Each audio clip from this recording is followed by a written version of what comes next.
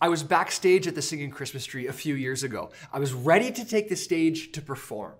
Hundreds of singers and actors and acrobats, orchestra members, all waiting for me to take the stage. I had 2,000 people in the audience waiting for me. So there I am, in the wings of the stage, ready to enter. And one of the showrunners leans over to me and says, "Hey, Simon, your breath is terrible. You need to take care of that." An instant dread falls over me. No, how long has it been like this? And has everybody I've talked to tonight noticed? Who have I talked to tonight? And if this lady is the only one willing to tell me about my bad breath, it must be really bad. So I do that thing that everyone does when trying to tell if they have bad breath. I try to catch it in my hand and then shove it up my nose so I can smell it. But as you know, it's next to impossible to smell your own breath. Your nose is so used to smelling your own breath that you become nose blind to your own stinky scent. Luckily, for the next few minutes that I was on stage, the only people close enough to me were the other actors in the scene with me. They're the only ones that had to smell my foul breath before I could leave the stage and finally take care of my bad breath. Has something like that ever happened to you? Has someone ever spotted something in one of your blind spots and had the courtesy to let you in? Maybe it was spinach in your teeth after a lunch meeting or toilet paper stuck to the bottom of your shoe when you exit the washroom.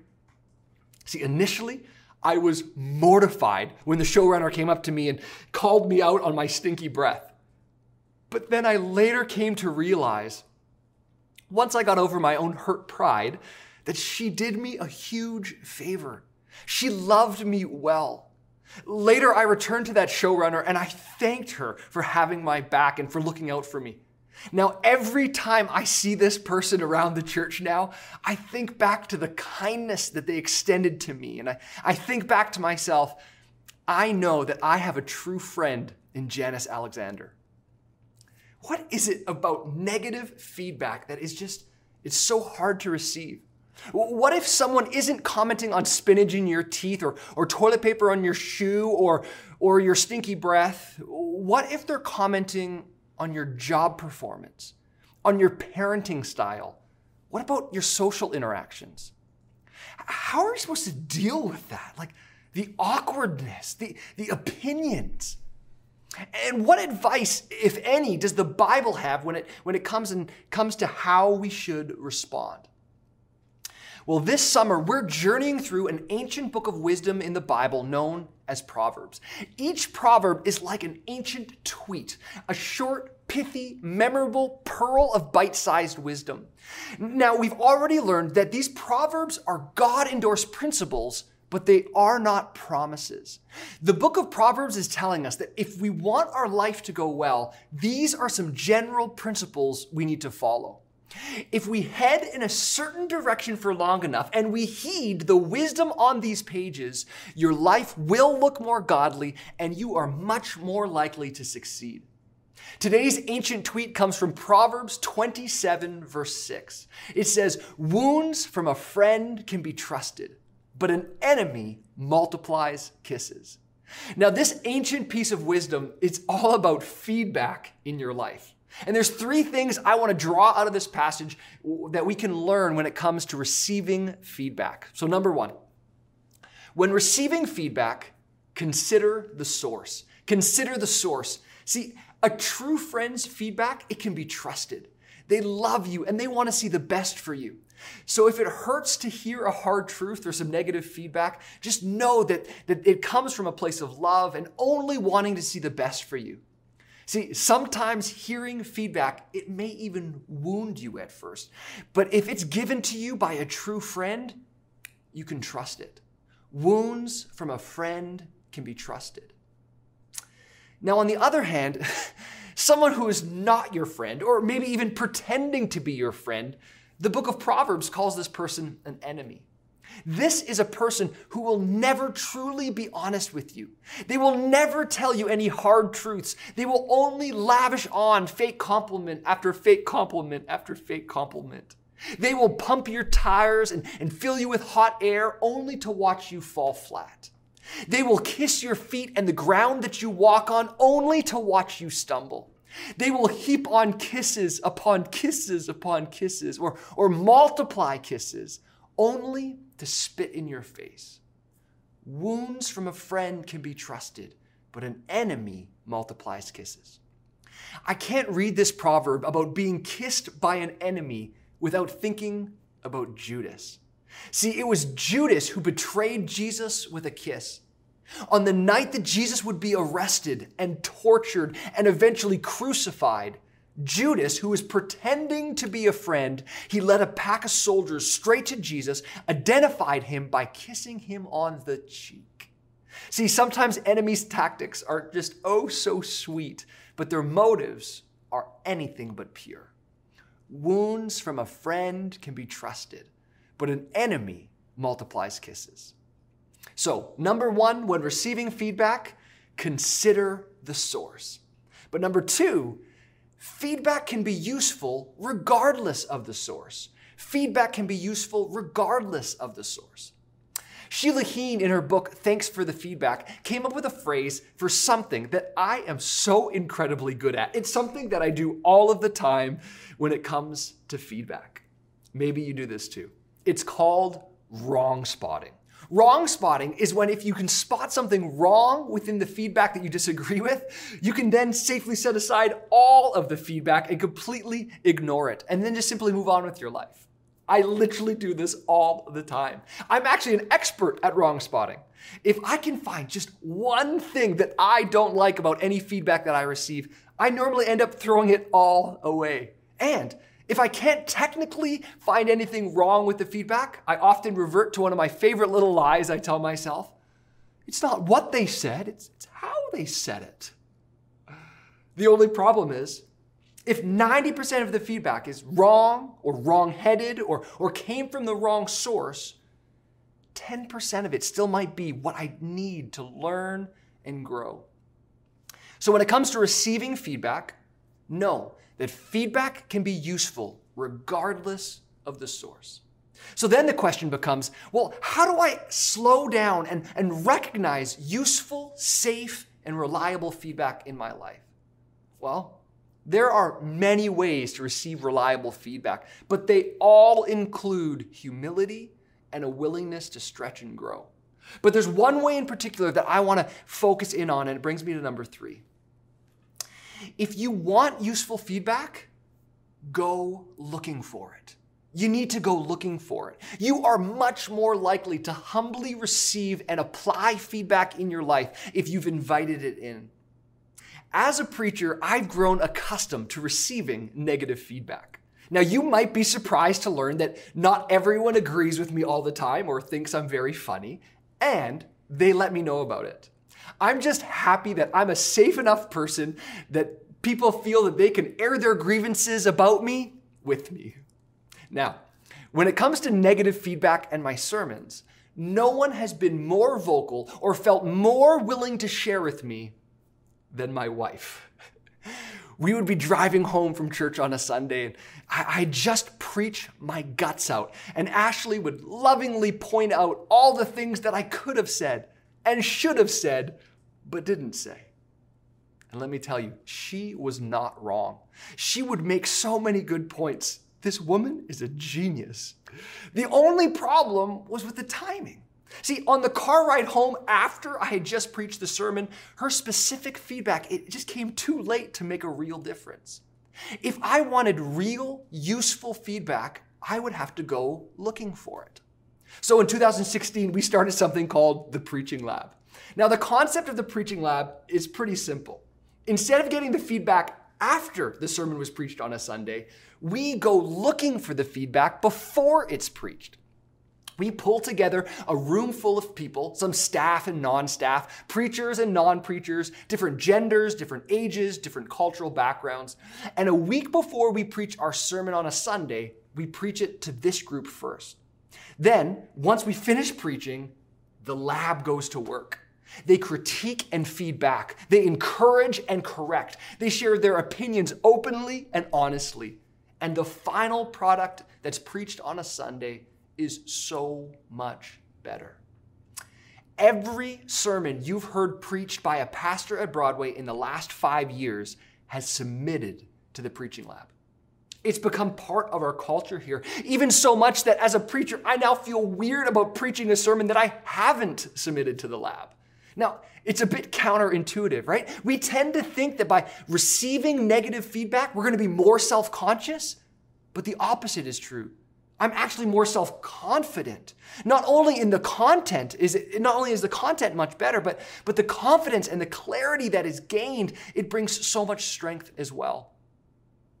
Okay, so going to your colleagues or your spouse is normally a pretty safe and trusted source to receive feedback. But what if the feedback that they give you is just bonkers? Like totally nutso? What if the feedback you receive is just way off?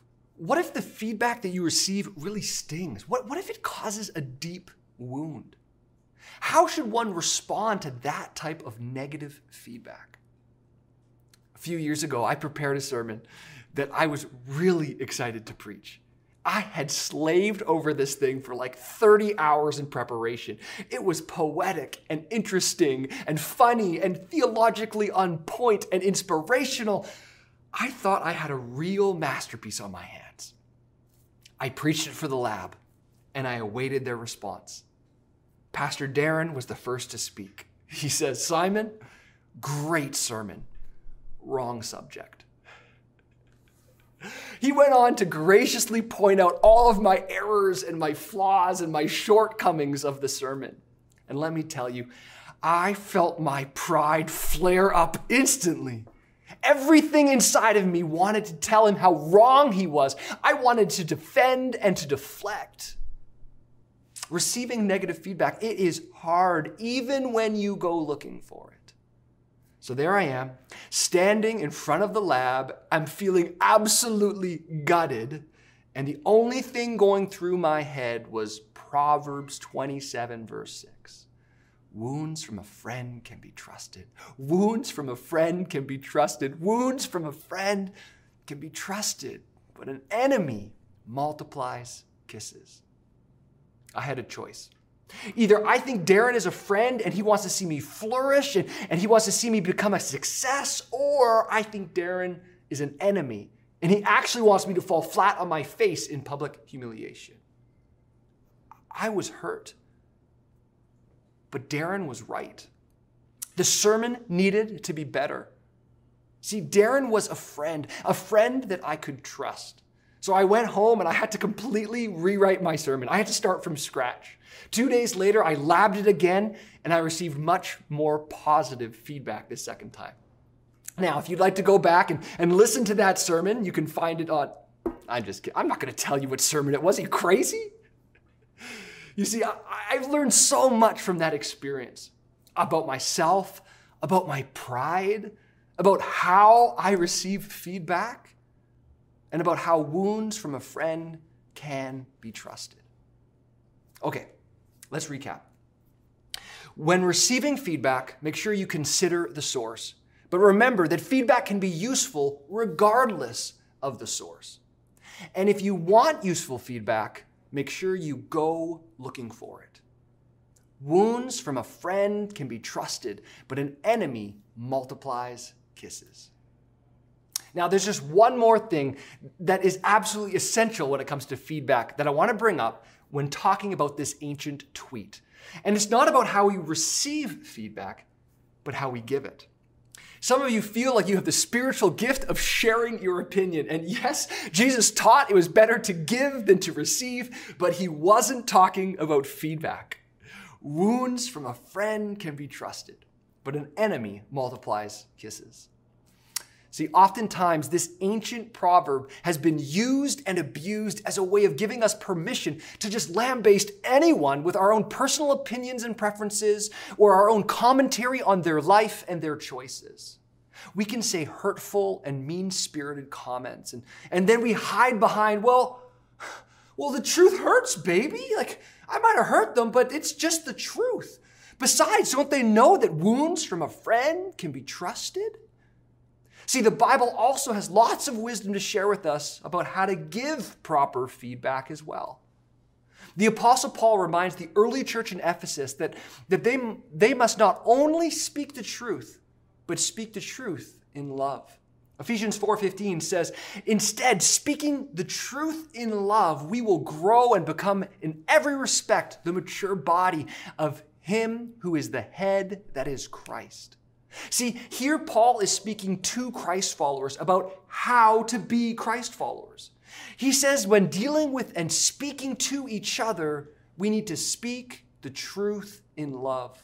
Paul goes on to say that this isn't just for Christ followers when they're dealing with Christ followers.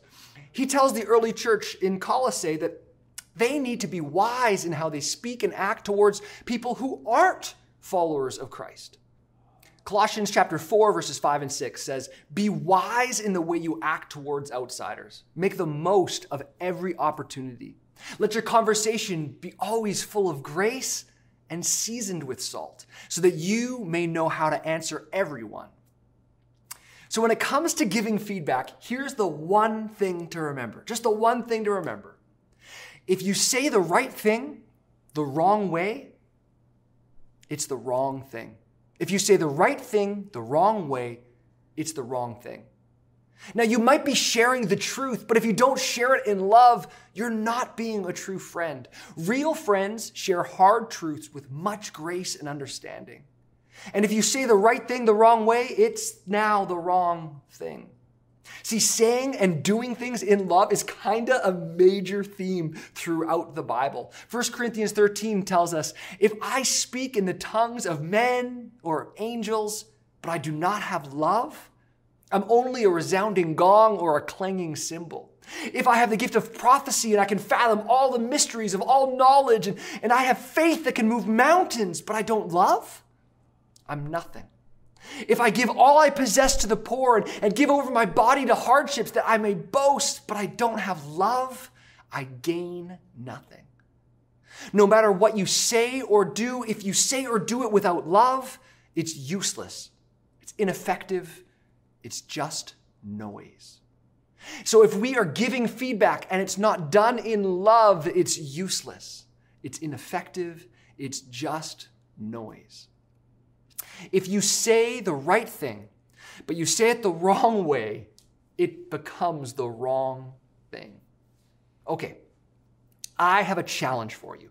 I want you to go grab a pen, grab something to write on, okay? Grab a sticky note, maybe a piece of paper, whatever it is, and I want you to write this question down. This question is my challenge to you. And the challenge is not that you would answer this question, but that you would ask it. This week, my challenge to you is to go looking for feedback. Go looking for feedback. I want you to invite a trusted friend to feedback in your life. So if you have a sermon outline in front of you right now, this question will serve as the big idea for today. And this is the question I want you to be bold enough to go ask your trusted friend this week. Are you ready? Ask them, what's one thing you see me doing or failing to do that you think I should change? What's one thing that you see me doing or failing to do that you think I should change? Now, don't ask them to list everything you're doing that's wrong, okay? The key to this question is one thing at a time. But what's one thing that you see me doing or that I'm failing to do that you think I should change? And then try to not wrong spot. Try to not let your pride flare up. Try to not be wounded. But if you are, remember, wounds from a friend can be trusted, but an enemy multiplies kisses. See, my challenge to you is that you would ask this question, to be brave and bold, to be willing to humble yourself enough so you can grow and stretch. And maybe 90% of the feedback that you receive will be absolutely crazy. It'll just be completely nutso. But there will be 10% in there that is pure gold. And that 10% may be what you need to start to live a more successful life. Imagine for a moment if you could be humble enough to ask this question to your work colleagues or your boss, or what about the people that report to you in the organization? Hey guys, what's one thing you see me doing or failing to do that you think I should change? Now, you should note that just because you invite the feedback into your life, it doesn't mean you have to take it. But just imagine the power in asking this one question to some of your colleagues, to some of your direct reports. They won't believe it. They'll be shocked. They won't even know how to respond. Now, imagine asking this question not just to your spouse or to your trusted work friends or your colleagues. What would happen if you asked this question to your kids? Hey guys, what's one thing you see me doing or failing to do as a parent that you think I should change? Maybe your coworkers won't give you any feedback, but I have never met a kid that didn't have opinions they like to share. What's one thing you see me doing or failing to do that you think I should change? This one question could revolutionize the way your kids see you, the way they see you as a parent. Talk about a more successful life, right? Now, I know what you're thinking. Simon, wow, this question is so wise. How did you ever come up with such an ingenious question that could unlock so many mysteries of living a more successful life? Well, the answer is simple. It was the preaching lab. The preaching lab gave me this question. No, I'm just kidding.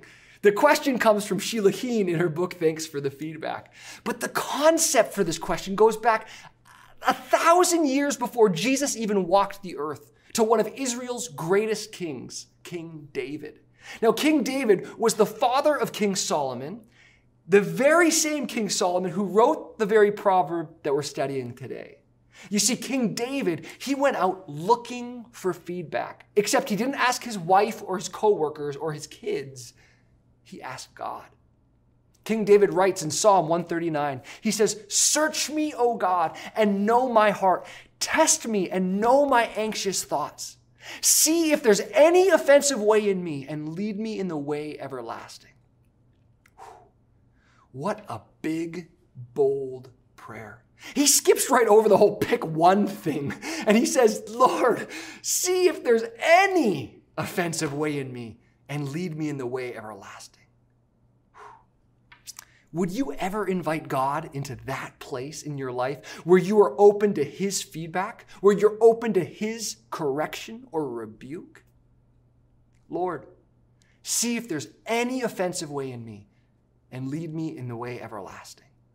It is a big, bold prayer to pray because if you pray it, God will respond. The Holy Spirit has a way of revealing to you where you need to humble yourself and where you need to change.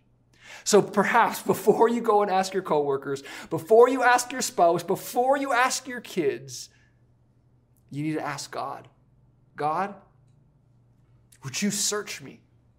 Would you know me? Would you test me and know my anxious thoughts? God, see if there's any offensive way in me and lead me in the way everlasting. As we close right now, if you're watching this today and you've never asked God to search you and to know you, I want to invite you right now to pray a prayer with me where you can reach out to the God of the universe and you can ask him to be the leader of your life, the forgiver of your sins, and to lead you in the way everlasting. So right now as we close, would you just, wherever you are, would you just close your eyes and simply pray this prayer alongside me right now? Agree with me in your heart. Dear Jesus, God, I right now am humbling myself and I'm reaching out to you. God, would you know me? Would you test me? Know my anxious thoughts? Lord, would you see if there's any offensive way in me and lead me in the way everlasting? Jesus, right now, I want to humbly submit to you, to your lordship in my life, to your design for my life. God, in this moment, I acknowledge that I haven't lived a life according to your design. I've lived a life according to my own wants and desires. So Lord, right now I repent. I turn from my way of living. And Lord, I ask that you would come into my life. Renew me from the inside out. Lord, create in me a new heart that would make you proud. God, from this moment on, I want to be known as a child of God, as a follower of the Most High. Jesus, be worshiped today by my life being turned over to you. I ask all of these things in your name. Amen. Amen. If you just prayed that prayer with me, the best advice I could give you, it's the best decision you've ever made, by the way, but the best advice I could give you is to text the number on the screen right now. We have a pastor standing by that would love to chat with you over text and would love to give you the next best steps in a real relationship with the God of the universe. Well, thank you for joining us this week. Don't forget to ask that one question to someone in your life this week. Hey, what's one thing you see me doing or failing to do that you think I should change? Thanks for being with us at Broadway today.